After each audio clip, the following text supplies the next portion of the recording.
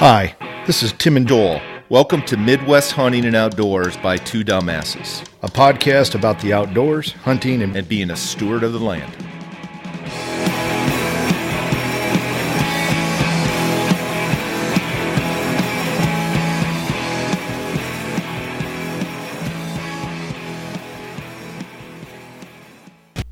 Thank you for joining Part 2. Tyler Harms, the wildlife math guy. In the previous episode, you heard us talk about trim tabs, Occam's razor, more talk about raccoons. In Part 2, join us. Topics include EHD, CWD, the bow hunting survey that the Iowa DNR does. Again, thank you for joining us for Part 2. And now, here we go. Hey, what technology? Crazy technology changes, right, in the last decade, and it's only accelerating. What technology changes have you seen that you're using? And if you had your crystal ball here, what would be Tyler's vision to improve this process using technology? Yeah, that's a great question. So I'm sure I think all of us have been around long enough to know when the mandatory reporting system came into place in Iowa, right? 2006 is when we switched from that, from the harvest reporting used to be done via mailed postcards. So we would send postcards out, individuals to a random sample of hunters. Hunters would send those postcards back saying, yeah, I harvested 1 deer, I harvested 2 deer, whatever. Now we have this mandatory reporting where you can call in, you can send a text message, all these things that we talked about, do it on the app. That's a pretty amazing technological change for us, and the benefit for us in that regard is that we get that harvest information that much quicker, which is great because that means I can start to summarize it right away. I can start to make those decisions right away because that process, like what we were talking about, I just finished it in June, July. So those county antlerless quotas are finalized basically right before we print the hunting regulations. So it's not a quick process. It takes a lot of time. So the faster we can get that information in, the better. Now, are there some downsides to that mandatory reporting? Sure. And one of those we already talked about, is the reporting rate. We know not everybody reports. And with the mandatory reporting, it's hard for us to determine what that reporting rate is. Because if you, Joel, harvest a deer, you call it in, you report it, I know Joel harvested a deer. But if you purchase a tag and you don't call and report on that tag, that could be one of two outcomes. That could be you harvested a deer and you didn't report it, or you didn't harvest a deer. And I don't know which one of those outcomes comes from that without chatting with you. And so that's one of the downsides of the mandatory reporting. But we can use these studies and other efforts to try to estimate that reporting rate and help inform that. One of the other things that we've been using now in the DNR that is actually just kind of blown up since I started 3 years ago is the use of smartphones and tablets for data collection. So we have our Spring Spotlight survey, for example, which is another survey that we use to count deer on an annual basis, happens in the spring, March, April. That survey, the data used to be collected the good old traditional way, piece of paper and a GPS unit with a range finder. We'd go out and we'd count deer, we'd see how far they are from roadways, so it's a transect-based, road-based survey. And we'd write that out all down on a piece of paper, and then somebody would have to go in and enter all those data. It would take months to process those data. Now, we can whip out our smartphone or our tablet. Our field staff will drive down the road, they see a deer, they touch a point on an aerial photo, say there's 3 deer there, hit submit, move on. Those data are automatically uploaded to the cloud, to a cloud database. They're already entered. We've taken the data processing time from 3 months to probably 3 hours for me. And is that survey as a index, an additional index just to confirm, hey, I think the data and the assumptions that we're using are correct? Absolutely. Okay. Yep. That's one more index that we have to inform not just deer populations, but we count other critters as well. And in fact, that survey and our archery hunter survey are 2 surveys that really provide us some of the only data that we have for some critters like bobcats or badgers or some of the other fur-bearing species. Do we do any indices on raccoons? So the spring spotlight survey, in fact, was actually started as the raccoon spotlight survey. When the survey was started in 1978, it was initiated to count raccoons. And at that time, raccoon populations, harvest was dropping, harvest was increasing, population was dropping. There was lots of concerns that we were potentially over-harvesting raccoons. So the Spotlight Survey was born. We needed something to tell us what raccoon populations were doing. We had the harvest data, but we needed an independent index to validate what the harvest data were telling us. The Spotlight Survey was born in 1978. A couple years later, somebody decided, hey, I've seen a lot of deer on this survey. Maybe we should count deer too. And now we've kind of grown it to count raccoons, badgers, deer. So you're still surveying raccoons? We're still running the Spotlight Survey every year. Boy, I could tell you right now what the survey is saying, right? What do you think it's saying? We've got an overabundant, we've got a large population of raccoons. We need a raccoon pandemic. It's bad. We got a big population, but actually the trend for raccoons is down, going down. Well, That's true for lots. Not doing a lots survey around my place, I don't think so. Man, hey, it's just a survey, right? Yeah, We're not counting them all. Sampling populations, That's right. right? That's right. All right. Last question on this, and then let's move on to the other surveys that we've talked on and the other functions of your job. Sure. So, again, using technology in the future, what is there anything out there that, hey, we're trying to learn about, or we think there might be some potential, but we don't know what exists? For example, drone technology or FLIR technology or any of those type of things that would help in data collection. Yeah, great question. And that's, one of the things that we try to do is we're constantly trying to improve what we do and explore these other options. Drones being one of them. Tons of fun. I'm sure both of you, maybe you've flown a drone, maybe you haven't. If you haven't, I strongly encourage it. It is a ton of fun to fly one. It's just brings out the kid in all of us, remote control car days, except for they're a lot more sophisticated. They're a blast. But anyway, yeah, we've talked at length about how we can utilize drone technology for different types of surveys, perhaps on our Spotlight survey, maybe even on more localized surveys. One of the things that a survey that's used quite frequently that we don't actually use in Iowa anymore, but aerial surveys, helicopter surveys for deer. And I'm sure you both hear, aerial surveys are the number one killer of wildlife biologists in the nation. In fact, a colleague of mine down in Texas just a couple weeks ago died from a helicopter crash doing a bighorn sheep survey. Really? Yep. Oh, really? Yeah, I didn't know that. You mean crashes? Crashes. Yep. I did not. Wow. Yeah. They are the number one killer of wildlife biologists, and so we don't use them in Iowa anymore. But drones could be an opportunity to get biologists out of the air, but still conduct a similar survey. Well, and think of the cost effectiveness. Right? Yeah, cost savings for sure. Yeah. Because I was thinking, what if you do drone surveys, but with the forward-looking infrared at night, yep, any heat signatures are going to get picked up, and what better way of, surveying an area and see what the deer, or I could tell you what raccoon population is. Again, let's not get me started there, but I would think that would be like a very cheap, ineffective, but an accurate way of doing it. Yeah, and the advances in FLIR technology have just been fantastic in the last 10 years.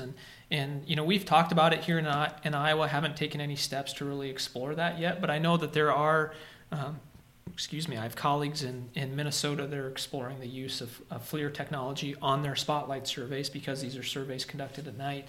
They're comparing what's being seen with just the standard old Spotlight with what they're seeing on FLIR, and how that compares. And so there's technologies out there that could improve. It's a free this. one. If you ever get that one, it's okay. You don't have to. I won't. You don't have to get my signature on it. I'll give you credit. Yeah. No, you don't even need to do that. Just get rid of an extra raccoon or two. I'd be happy. All right. Yeah. One of the other technologies that we're recently exploring that shows quite a bit of promise is trail cameras. There are actually statistical methods now, and we've been involved here with kind of testing some of these methods, and many of the methods have been developed by scientists, all across the country, but using trail cameras to collect images and then using those images to try to estimate populations of different critters. And so we're testing the use of trail cameras here in Iowa for estimating deer and turkey populations. In fact, I just submitted a proposal with hopes of getting some funding to further that testing, because they're inexpensive. They can be deployed across a variety of spatial scales. We can use them on individual landowners' properties for helping get density estimates for management. They're non-invasive. Yeah, exactly. So there's lots of perks to the use of trail cameras, and so I think that's really the in addition to drones, that's a technology that shows some really great promise. I didn't even think of that. That's an by awesome state one. agencies. I mean, you can't pick up a hunting magazine without reading an article about how to estimate your population of your deer, and there's formulas and everything else and how to do it, right? So I do have a couple questions.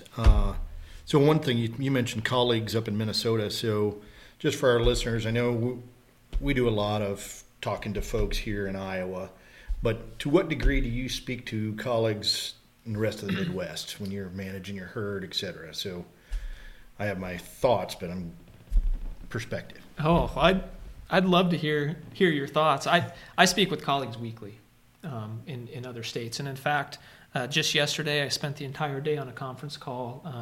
It's part of a group called the Midwest Deer and Turkey Study Group. So it's basically all of the deer and turkey biologists from the 13 Midwest states. Every year we get together. We talk about hot topics, what we're seeing in our state, what's going on. Obviously those conversations, CWD comes up a lot, disease-related issues comes up a lot. What are we seeing in hunting trends, hunter trends, those sorts of things. But yeah, I mean, I'm speaking with a colleague in another state weekly. Whether it be conversations about what they're seeing in the deer population, conversations about research ideas, how we can leverage information across state boundaries to better inform what we're doing. This grant proposal I mentioned to try to test these camera trap technologies had colleagues from South Dakota, Minnesota, Michigan, Wisconsin, and Missouri, all involved in this effort, with hopes that we can pool our resources to try to get good information. That's awesome. I mean, so I wanted to bring that out because I know we do a lot of talking with folks from Iowa, but I know our listeners are from elsewhere. I mean, we even have a listener from Ireland, of all places. And but I wanted to prove out that, hey, I think what we're doing here is representative of the Midwest, and that's really our niche. Yep. The other piece is so you said cameras, right? Camera technology. So my antenna went up there a little bit. Sure. What kind of brand are you guys looking at? Whoa. So first off, we don't have any sponsors on cameras. We're currently looking at a couple, but we have. If we're talking chainsaws, we can talk chainsaws because we're trying to get Steel on board. No one's called us yet, but we're trying. But so cameras. Yeah, so we don't look as much at the brand as we look at what it can do for us. Uh-huh. And so the cameras, at least with the methods that we've been testing so far, the statistical methods require a camera that can do time-lapse photography. So we can set it up to take photos every 30 minutes, every 40 minutes, however long we want. Yeah, like them. And not every camera can do that. Yep. And so really what we're looking at is the features of the camera. So right now the cameras that we're using for a project that we're on are actually SpyPoint cameras. Mm-hmm. The Force 11D, which I think they've discontinued, but it's been a really great camera for us. It can take time lapse and motion photography. So that's been a good camera for us. But I know a lot of folks that are doing similar research with cameras use Reconyx cameras. I've seen research using Bushnell cameras. I mean, I think there's really not one brand necessarily that serves the purpose. It's just what are the features of the camera? And sure. What can we get? So offline, because we're in talks with some of these camera manufacturers as we speak. so I don't want to bring them up right now. But Sure. offline, let's talk. I think we might have some thoughts or insights, maybe. Yeah, for sure. Yeah. And it's a really neat technology. And like I said, I'm just excited about the possibilities that can bring. I mean, we know everybody likes to put out trail cameras, right? Hunters, non-hunters alike. We all like putting out trail cameras. They're a blast. They're a great tool for citizen engagement. If we can get the information that we need to help manage populations, it's a win-win. Yeah, that seems like a no-brainer. Yeah.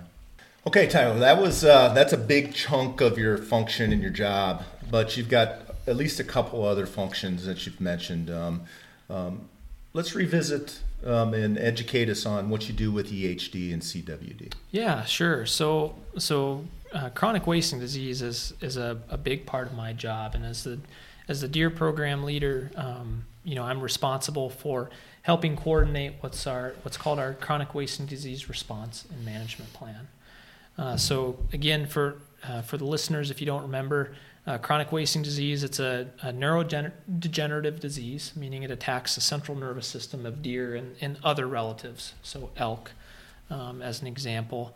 It was first found in Iowa in 2013 in the wild herd up in Alamakee County, and we found it in 7 additional counties in the state since 2013. So it's kind of slowly spreading throughout the state. It's a disease that is very concerning for lots of reasons, one of which I mentioned before. It is 100% fatal for deer that become infected. And what we're constantly learning about this disease every day, but what the science suggests right now is that it's not going away anytime soon. And so what we at the Iowa DNR and what other states are doing is that are affected by this disease is finding out what are the best ways to manage a population to try to minimize the impact of this disease as much as possible. And so that's a really big part of my job on an annual basis. And what does that mean? I mean, are you walk us through what does that mean? Can you give us some examples? Yeah, absolutely. So a big part of that is surveillance, trying to figure out where the disease is in the state. We've been doing surveillance in Iowa for the disease since 2002. That was when it was first discovered, basically in the Midwest and up in Wisconsin. And so we've been sampling deer, and by sampling deer, I mean we're sampling hunter-harvested deer. We pull what are called the retropharyngeal lymph nodes, which are the lymph nodes in your neck that you kind of feel get swollen up if you've got a cold or the flu or something like that. We're pulling those lymph nodes from the deer. We send them to a lab, and they test for that infectious prion that I mentioned before, and that determines whether the deer is positive or not. So we've been sampling in that manner since 2002. 2013 was when we first picked it up in wild deer, and we've been really increasing our sampling efforts since then. So a big part of my job in coordinating that response and management plan is essentially informing which deer we want to sample and where we want to sample to try to detect this disease. A big part of managing this disease is to find it early. We want to detect it. If it's in the state, if it's in a part of the state, we want to try to detect it as quickly as possible, because the earlier you find it, the more time you have to implement a management strategy in that area. And so that surveillance component is really, really important. And going to the regs here, maybe it's the first year I've noticed it, but it looks like this year there's actually a special certain counties or certain zones.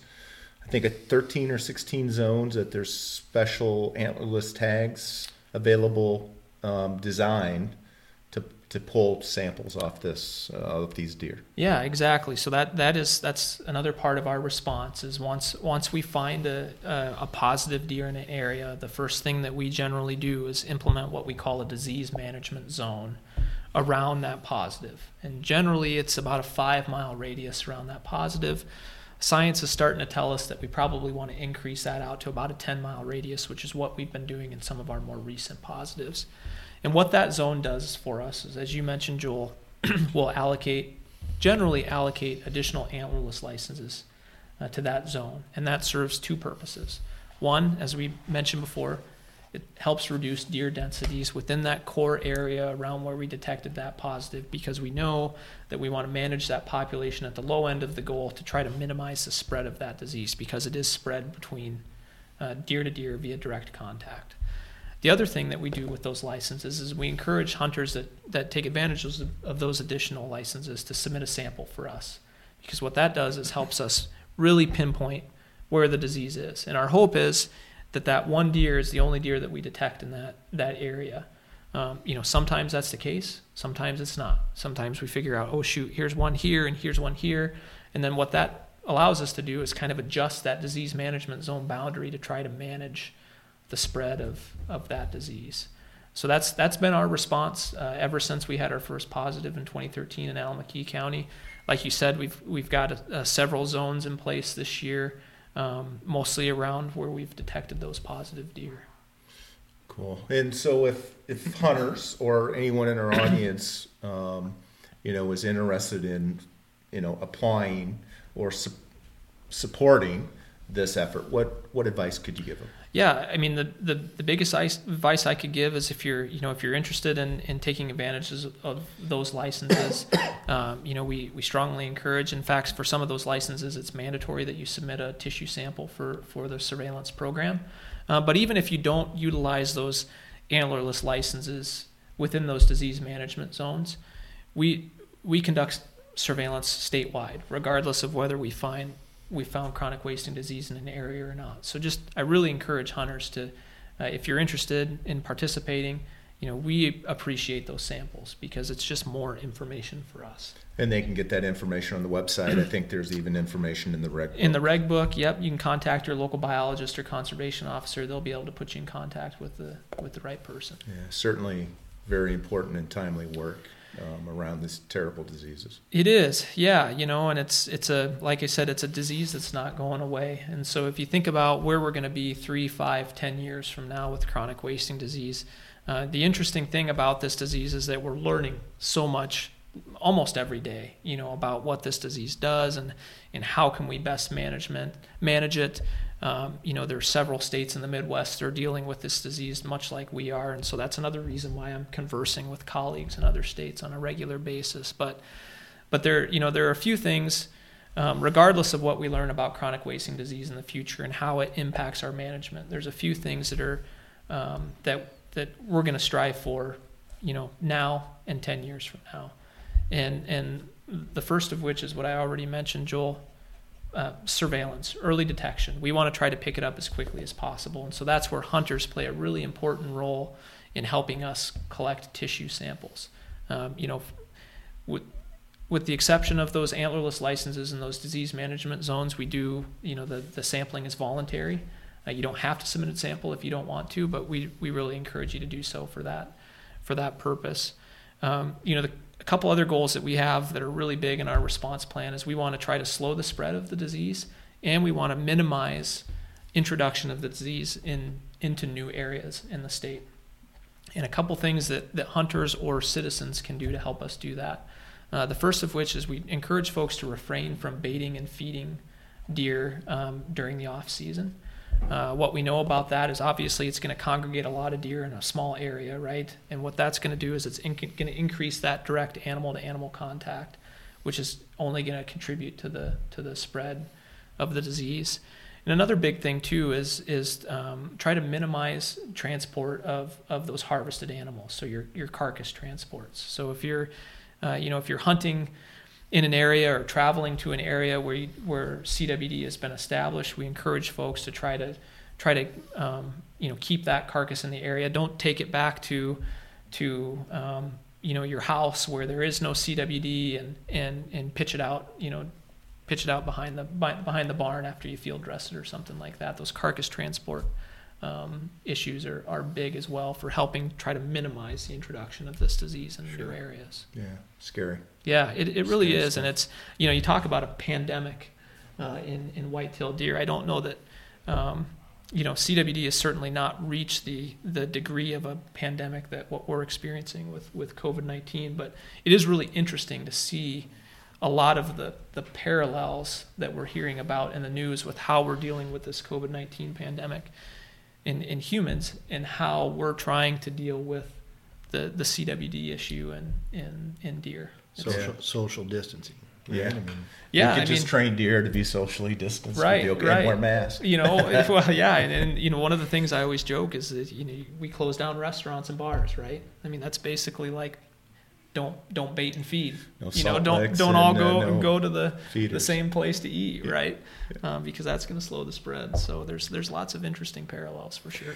Well, go ahead, I Tim. do have one question. So going back to those, what do you call them? CWD zones, management zones. Yeah. So right now, I mean, are we having problems selling those special tags in those areas? Depends on the zone. We very rarely sell out of those licenses in those zones. And there could be a couple reasons for that, but one of the reasons is there are it's a lot of additional licenses in a fairly area. localized small area. Yep. And so that's a problem. Well, not necessarily a problem, but that's a consideration at least. The other thing that we're trying to do a better job of is to get the word out about these additional licenses to folks and make sure that folks know that they're available, that they can take advantage of them if they want to harvest, a couple additional deer. Might not have the opportunity to do it in Story County or up in Northwest Iowa or something like that. They can take advantage of these additional licenses and help us out simultaneously by providing a sample. Now, would that be something? I mean, you have the data on this. Would that be something like out-of-staters that are trying to get a draw? Would that be something that they'd be interested in? It could be. Those licenses aren't currently available to non-resident hunters. The county antlerless licenses are, if there's some left in the county. Sure. But at the present time, we have not made those licenses available to non-residents. Just thinking out loud, Yeah. I mean, it might be. Consideration for Yep. the future, for sure. Yep. Shifting gears to a little lighter note. Yeah. Kind of the third function here, right? Sure. And you mentioned this earlier, the bow hunting survey. Walk us through what that is and, what you kind of link that into the process already, validating one of the indexes for the deer county antlerless quotas, right? Yeah. But, walk us through what that is. Sure. So it's the Bow Hunter Observation Survey. Started in the state in 2004. It's been ongoing since then, so a number of years now. The primary reason that the survey was started was, again, an independent validation of the various data sets that we have that show us what the white-tailed deer population is doing in the state. But we're also counting other critters on that survey as well, much like the Spotlight survey. We're counting bobcats, we're counting badgers, Raccoons. and raccoons, exactly. And so that again is a very reliable data set on population trends for those critters. So we send out an 8.5 by 11 sheet of paper front and back to our archery hunters, about 8,000 archery hunters, 9,000 archery hunters every year. And those hunters are a combination of individuals that have expressed interest in participating in the survey and individuals that have purchased archery licenses for that given year. So we kind of have a two-stage sampling design, if you will. And we ask those individuals to essentially just keep a diary of their observations in the stand. So, what days you go out, how many hours are you spending in the stand, how many critters are you seeing. They send those survey cards back, we scan them in, we use that data to inform population trends for wildlife. Yeah, it's pretty simple. It's actually kind of fun because it's almost like a hunting log for yourself. Yeah. I've done it multiple years and never really understood the connection. Now Sure. I do. It really helps me understand how I'm helping or how the survey helps. Or honestly, I had kind of a little pessimistic view of, hey, what's this? I don't get it. Yeah. Why do you need this Yeah. data? And it's so, I wouldn't consider it super accurate, right? But if It is, in terms of reliability, it's probably the number 2 most reliable data set that we have for Behind the white-tailed deer harvest tags, population probably, trends behind Yeah. harvest. yeah. Yeah, the harvest and the BOABS data, it's amazing how closely they correlate. Really? If harvest goes, in fact, this year is a great example. So EHD last summer, see an 8% decrease in harvest, which, we would have expected, right?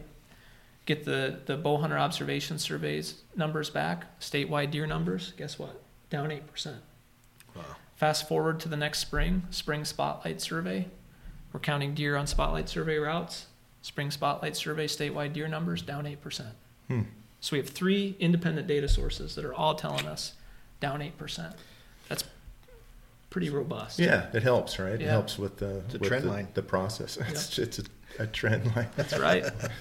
I'm still trying to get over the rudder, 20% rudder. Trim tab. Trim tab. Trim tab. Anyway, what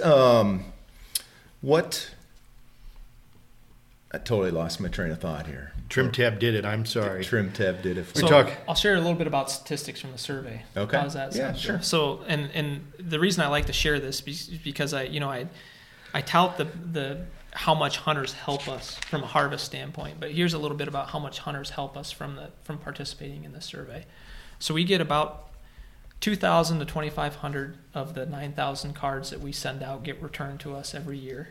So that's 2,500 hunters that respond to this survey, about 25%-ish response rate.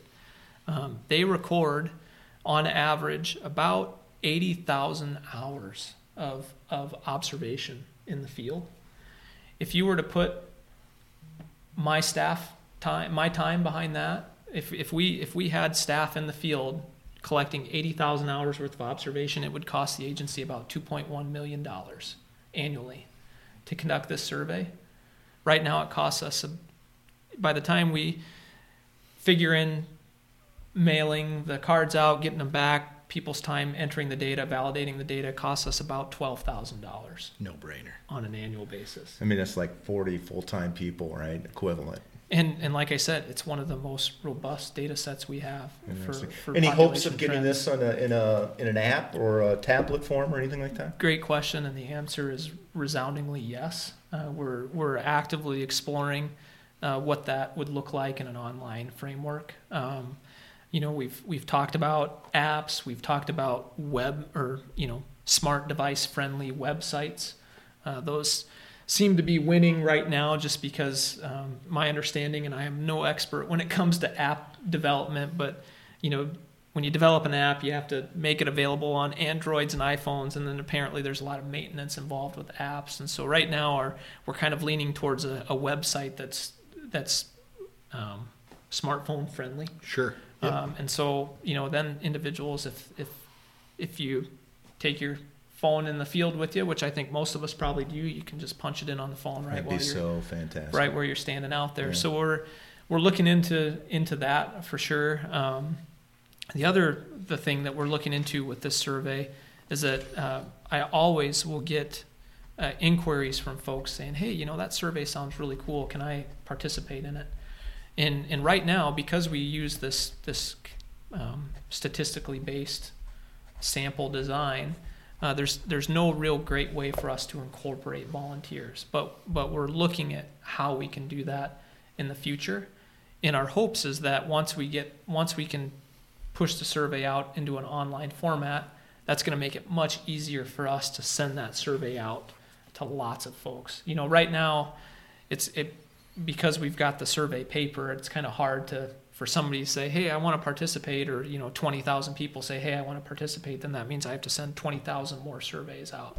But if we can roll it out online, that's going to make that process a lot easier, and certainly appreciate the willingness of folks to participate in That was a free one, by the way. You don't have to give me credit or anything. No. I'm going to give you credit. I was for sure. even thinking throw that link to that survey right on the DNR app, so you don't even have to type anything in. You just Use go the there. existing app, Yeah. right? There you So go. I get a little kudos for There that. you go. Yeah, Little kudos. that's a Little great kudos. option as well. Tyler, I want to thank you again for participating in our podcast. What a great time, first of all, and then second of all, just a wealth of information and knowledge. We've kind of started a trend here in the last episodes of kind of throwing a curveball at all our guests, and I know you're an outdoorsman and a hunter and things like that. So, what is there any special event or something that's happened to you while you've been hunting or outdoors that you would consider a dumbass moment that you could share with our audience here? Or what's another way of saying it is, what's kind of the craziest thing that's happened to you or you've been involved with while you've been hunting? Good, bad, or indifferent? Oh my gosh, let's think. Well, I mean, I've had my fair share of dumbass moments in the field. I think, like many of us, we all have, right? And I'm struggling to really think of a good one right now. But maybe I'll share a crazy moment that I had in the field. And it was grew up in north central Iowa, shotgun deer hunting. That was my second year shotgun deer hunting. So of course I'm standing out there, and I've got all my dad's friends, and I'm nervous all the time because I don't know if I'm doing the right thing. And we're doing this deer drive, and I'm standing on this ATV trail along a fence line. I'm one of the post guys, and kind of often my own thoughts, much like a 12-year-old kid is when you're standing in the field, and I can hear this crashing coming, and I couldn't exactly figure out what it was, but I'm standing on this ATV trail, and I look over, and there's this buck running straight down the ATV trail right at me. And of course, he's not paying any attention to me because he's looking at the pushers that are behind him. He's kind of looking back over his shoulder as he's running. And I am just shaking. Of course, I've got this shotgun in my hand. It's like I don't even know what to do. This thing's running right at me, and it gets no further than probably 5 feet away, and he looks up and just goes, puts on the brakes. And we just kind of had this stare down for a minute. And I'm sure he's thinking, like, please don't shoot me. And I'm thinking, please don't run me over. And he hopped over the fence and took off running, and I didn't even fire a shot. I think I was just so dumbfounded about it, almost getting plowed over by a whitetail, that I didn't even know how to react. And your dad doesn't know anything about it, right? At least that day he did. I think that day he didn't, for sure. I probably told him that story after the fact. But yeah, that buck's probably been on some podcasts answering the same question. Hey, what's the craziest things happened to you while you've been chased while hunting, right? I ran right up on this guy, and he didn't even shoot at me. Well, it's simply been a great pleasure, and like I said, an honor, and the work that you do, and the data that you collect. Certainly, this podcast has brought brighter light to that, and really thankful for the time that you spent with us. Tim, any final words from your standpoint? No, Trim Tab Society. I'm going to remember Trim Tab. Yeah, I'm going to remember this experience. Might be the title of this episode. We'll never know. There we go. But, well, thank you guys. I really appreciate the time. Yeah, thank you. Fun. It's beautiful, awesome. Beautiful place. If you ever get an opportunity to come around the Boone area, it's a beautiful area. Yeah, absolutely. But we close all our podcasts with, be safe, have fun, and get outdoors. Thanks for listening or watching our show. We have some exciting topics and guests coming up. We ask that you subscribe to our channel on YouTube and follow us on Twitter, Instagram, and Facebook. We look forward to hearing your suggestions for topics, questions, and comments. This is Two Dumbasses signing off. Until next time, be safe, have fun, and get outdoors.